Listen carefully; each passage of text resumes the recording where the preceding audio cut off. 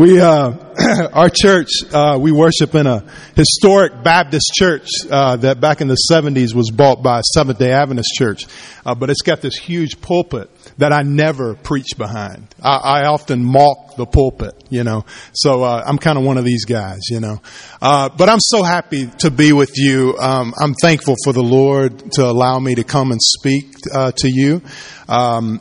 I always, it always amazes me, the way that, the places that God puts me. If you knew where I came from, you would be amazed as well. I was raised by a single mom. I didn't grow up in urban poverty, like a lot of the people that I minister to and live with. But I grew up in more rural poverty, and, a broken mess nonetheless. And, the Lord rescued me out of that, basically kind of by football. I was a big white guy who couldn't jump, but I could push people. And so there was a place for me on the football field. And I was able to get a scholarship to go to the University of Georgia. I was the first person in my family to go to college, and it was there after a pretty long road of coming to the end of myself and thinking, wow, there's got to be more to life than what I'm experiencing. Although a lot of my dreams have come true. Man, there's just got to be more. And, for me, it wasn't a sense of hopelessness in, that I was ready to do something crazy, but it was more of a sense of hopefulness that there's got to be more. And, about that same time, the Lord put a man in my life, who not only talked to me about the good news of Jesus, but he lived it out in front of me. And I don't know if you come from a religious culture like I did in the South, but that's what I needed. I didn't need to be talked to. I needed to see somebody's life. And the Lord used that to really rescue me. And so I'm married to a girl from Seattle, Washington. Although she is white, we have a major cross-cultural marriage. I could have easily married a Southern African American lady and had so much more in common. But we've been married for about 20 years and we've made it work. And she is the love of my life. She wishes that she could be here with us this weekend. But we have 5 children, from a junior in high school all the way down to a second grader. And so they're playing football games and soccer and all that kind of stuff this weekend. And so they couldn't be here with us. But I'm excited to be with you this weekend. I think, like, when I became a Christian, I started down this journey of trying to figure out relationships, and trying to figure out life. And a big part of what I realized, that I've come to realize that life is about love. It's about how to be a lover. That's the one thing that's what God calls us to do and to be, is to be lovers, and to be amazing lovers, to just as we have been loved with an amazing love, so are we to love others with that same amazing love. And so my hope is that this weekend that we can go down this journey together and learn about what it means to be amazing lovers. I really hope that we can go down that way. Will you go there with me? All right, let's do that. And I think we should pray. So let me begin by praying and asking the Lord to bless our time. Lord Jesus, we are thankful that you have called us to this place. Here we are. Father, you know where we're all coming from. You know all of our stories. Lord, you know our struggles. You know our sufferings. You know where we tend to blow it time and time again. And yet, Lord, you welcome us to come to you. You invite us to come to you. And so, Lord, I pray that this weekend that you would visit us in a very special way.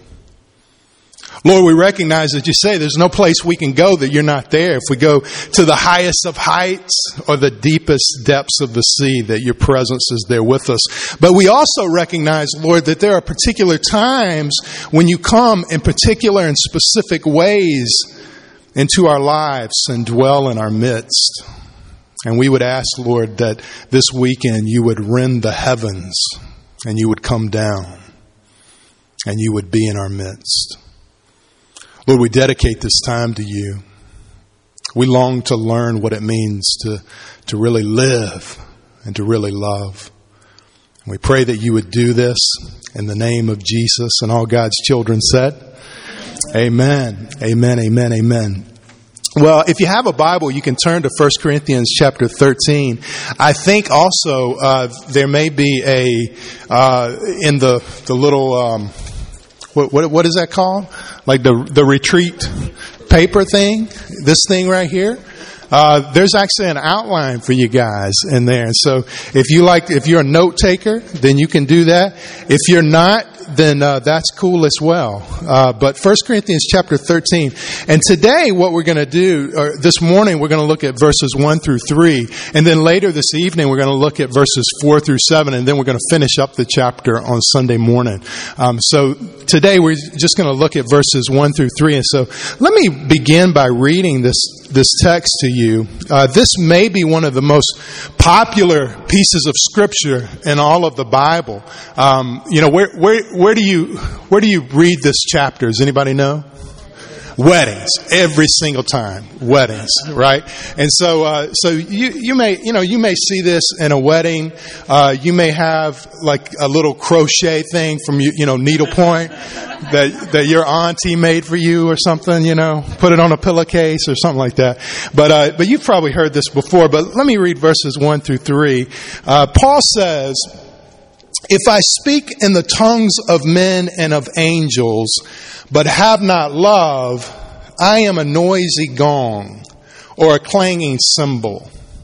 And if I have prophetic powers and understand all mysteries and all knowledge, and if I have all faith so as to remove mountains, but have not love, I am nothing. If I give away all that I have, and if I deliver up my body to be burned, but have not love, I gain nothing." Okay, I want to ask you a question. I want you to really think about it this morning. What do you want to be known for? When you think about your life, what do you want to be known for? Like, what is it that you would like to be said that is true of you? What is it that you would hope that your neighbors would know about you? The people you work with, the people you go to school with, your family. What is it that at the end of the day, at the end of your life, maybe even on your tombstone, what would they put? What is it that you would like to be known for? Well, I think what Paul would say that if it's not love, then it's nothing. There was a movie that came out called The Big Year. I don't know if you guys saw it. It was Owen Wilson, Jack Black, Stephen Martin, and it was a movie. It was kind of it was seriously casted, but it was kind of a silly movie. It was a movie. It was a movie about birding. Do y'all know what birders are? I pray I don't offend anybody in here that might be a birder. But I guess there are these people who dedicate their lives and money and resources and all to go around trying to find birds, And actually in the movie, Owen Wilson is this character who is just obsessed. He is driven. He is devoted to finding birds, and to the point that it destroys his marriage.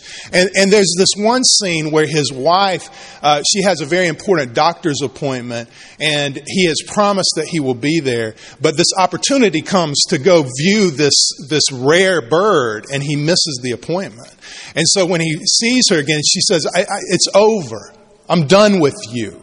Our marriage is over." And Owen Wilson begs her to stay and says, "But you don't understand. This is what I'm good at. This is what I will be known for. Birding." And I think what Paul would say is that you can be, there's a cat in the house. I just want y'all to know there's a cat in the house. I'm thankful it's not a black cat, but there's a cat in the house. All right. I don't know if y'all have noticed, but there's a lot of cats around here. Have y'all noticed that? I don't know if that's intentional or what, but okay. Well, okay. The point is that here's the punchline that you would have got if the cat wouldn't have come and interrupted us. Is that I think what Paul would say is that if you're known for anything other than love, it's just birds. It's just birds. What is it that you want to be known for? And when we look at verse 1, it's interesting. I think some people would say, I want to be known for my talents. I want to be known for being gifted. Paul says, if I speak in the tongues of men and of angels, but have not love, I'm a noisy gong and a clanging cymbal. I mean, can you imagine having the tongues of men? Now, some of you probably are bilingual, maybe multilingual. That, to me, is so cool. I mean, it's really, really cool. You know what you call somebody who can only speak one language? American, yeah. But I think that is so cool to have the tongues of men. But he goes on and says, if I speak in the tongues of men and of angels. I mean, can you imagine to be gifted so that you could speak with the heavenly beings and have their tongue? I mean, that's unbelievable. I mean, I every week I stand up in front of people and speak, believe it or not. And I do. It blows my mind as well. I got on an airplane to come and speak to you. That's crazy to me. But I have this value of that gift. I don't know. You guys live in D.C. Do you guys know who Barry Black is? He's the chaplain for the Senate. There's a church down in South Carolina, in Charleston, South Carolina. It's one of these big old cathedral Episcopal churches with the ascended pulpit, and I've been able to preach in it. It's been really cool. But I was there for a missions conference, and Barry Black preached. And oh my goodness, I don't know if you guys have ever heard this man preach, but he grew up in the hood in Baltimore, and he wrote a book called From the Hood to the Hill. And I mean, it's unbelievable. And when this guy is preaching, it is as if at 1 minute, he's chopping it up with you down here, and then the very next minute he's taking you to the heights, and you feel like you're in the presence of the glory. I mean, it's almost like his voice is like sipping a nice glass of Merlot. I mean, and I look at that and go, wow, look at the gifts of this brother, But Paul would say, without love, it's nothing. I mean, I'm a pastor, and so I get off on that kind of thing. And I just think about, what would be the ultimate of pastors, like have this guy who's like the theology of John Stott, the mind and creativity and intellect of our Pope Tim Keller, and the preaching style of T.D. Jakes, and the smile of Joel Osteen, I mean, wouldn't that be cool? Wouldn't that be cool? But the thing is like you could have all of that talent, but without love, it's nothing. I mean, whatever field it is that you are in, whatever job it is that you have, whatever value it is, that you would say, man, if I had that talent. Paul would say, without love, it's nothing. Some of you, it's not really so much about your giftedness. You would say more, I want to be known for my level of insight, because if you knew things, like if knowledge, maybe intellect and knowledge is your deal, Well, here's what Paul says about that. Look in verse 2. He says, and if I have prophetic powers and understand all mysteries and all knowledge, and if I have all faith so as to remove mountains but have not love, I'm nothing. I mean, what if you had these prophetic powers that you knew the truth? You had deep understanding of the mysteries of the universe. I mean, wouldn't that would be really cool, right? Because you know what that would mean? is you would be right. Oh, man. I mean, because isn't that really what we all want? I mean, we want to be right. And come on, you can be honest, right? I mean, we will fight for our right to be right, right? You know, we're not in church. You can be honest. We're at a retreat. So, but really, right? I mean, we want to be right. I mean, the thing is, like, you can be right politically. You can know who Jesus voted for president. I mean, you could be right politically. You could be right on taxes. You can be right on immigration. You can be right on offshore drilling. I mean, you can be right politically, but without love, Paul would say, you're nothing. It's nothing. I mean, you can be right socially. We could be right on abortion. We can be right on same-sex marriage, but without love, it's nothing. It's nothing. You know, you can be right with your spouse, and we will fight to be right with our spouse. I can tell you, as a pastor, oftentimes I'm in counseling sessions with married couples, and you know what? The whole conversation ends up them trying to convince me that they're right. But you can be right, but without love, it's nothing. You can be right with your kids, but without love, it's nothing. It's nothing. I love this story of Dr. King. Back in 1958, he was in a Harlem drugstore, and he was signing his autograph to a book that he had written. And a lady comes in, a deranged lady comes in, and she says, "Are you Dr. King, Dr. Martin Luther King?" And he said, "I am." She stabs him. And she stabbed him with this letter opener with this razor sharp edge, and it went into his chest. And it took a couple hours. They rushed him to the hospital. Took him a couple of hours before they could get in to do surgery. And the doctor came out later and basically said that during those couple of hours that the tip of that letter opener was right on his aorta. And if he would have as much as sneezed, he would have drowned in his own blood. Well, about 4 days later, he got a letter in the mail from a little girl, or a high school girl, White Plains, New York. And here's what she said. She said, "Dear Dr. King, I'm a 9th grade student at White Plains High School. While it should not matter, I would like to mention to you that I'm a white girl. I read in the paper of your misfortune and of your suffering. And I read that if you had sneezed, you would have died. And I'm simply writing to say that I'm so happy that you didn't sneeze." This is right. This is love right here. And you know, you can be right all day long. You can have deep understandings and all the intellect in the world, but without love, it's nothing. Some of you would say, okay, well, it's not so much about my giftedness.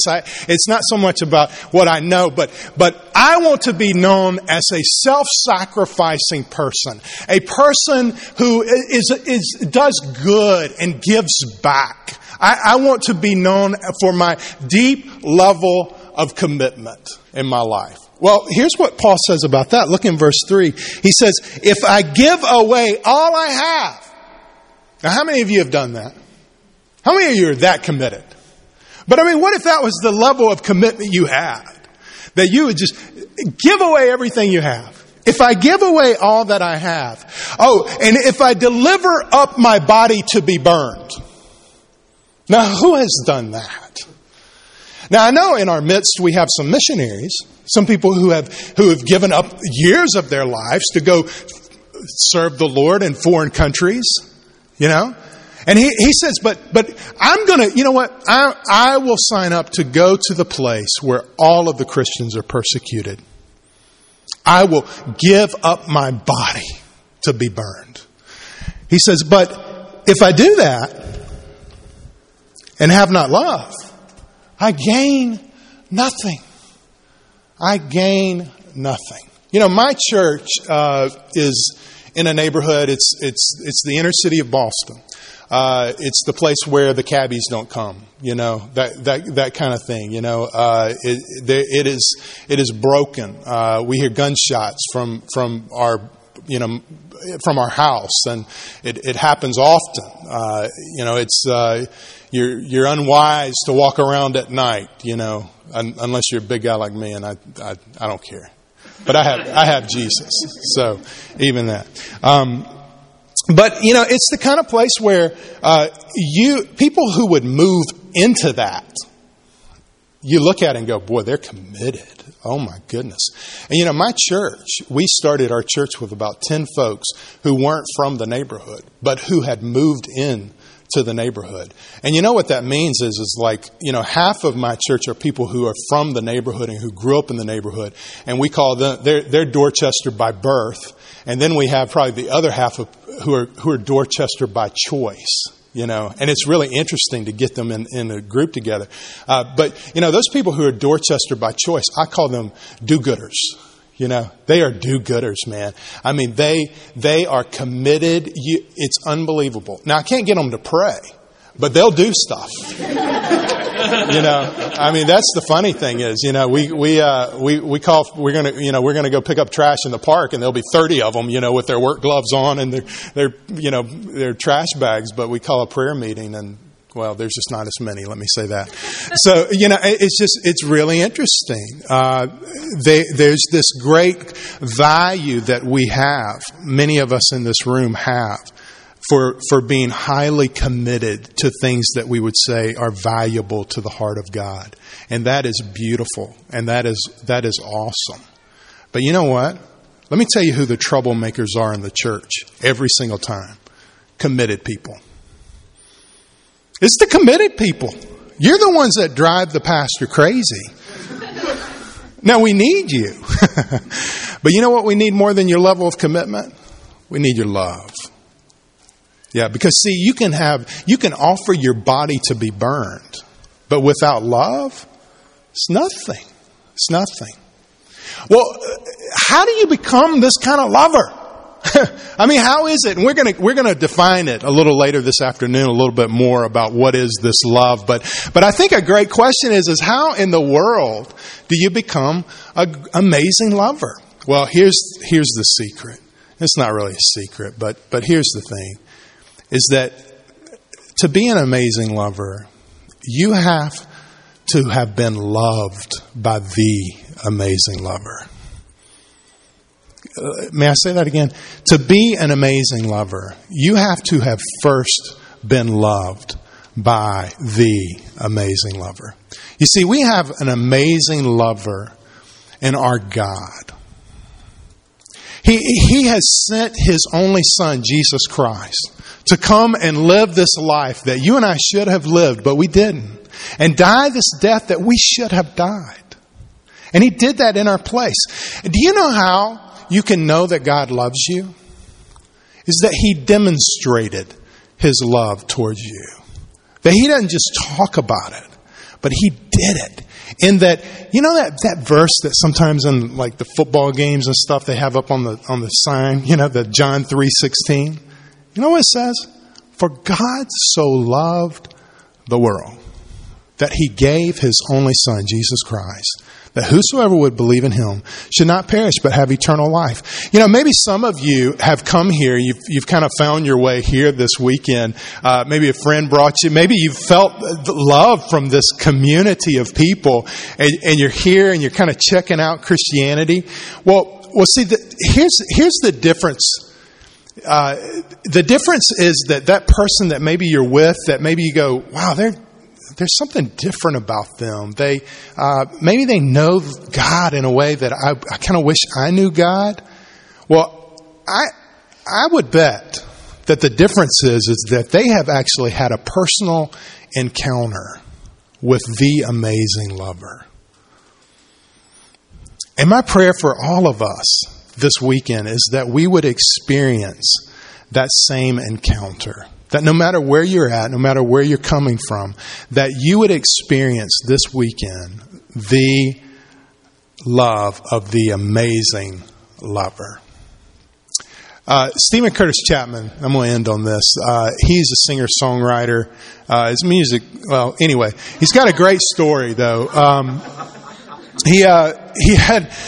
He's got 6 kids, and 3 biological kids and 3 little girls that his family adopted from China. They've got a great ministry called Show Hope. You should check it out if you're interested in that, and you should be interested in it. But there was some tragedy a few years ago, that happened in his family's life. His 17-year-old son at the time was driving the family SUV home and coming down the long driveway to their house, and one of the little girls, who was 4 years old at the time, decided to run out and greet her brother. And she ran out in front of the car and was tragically struck by the car.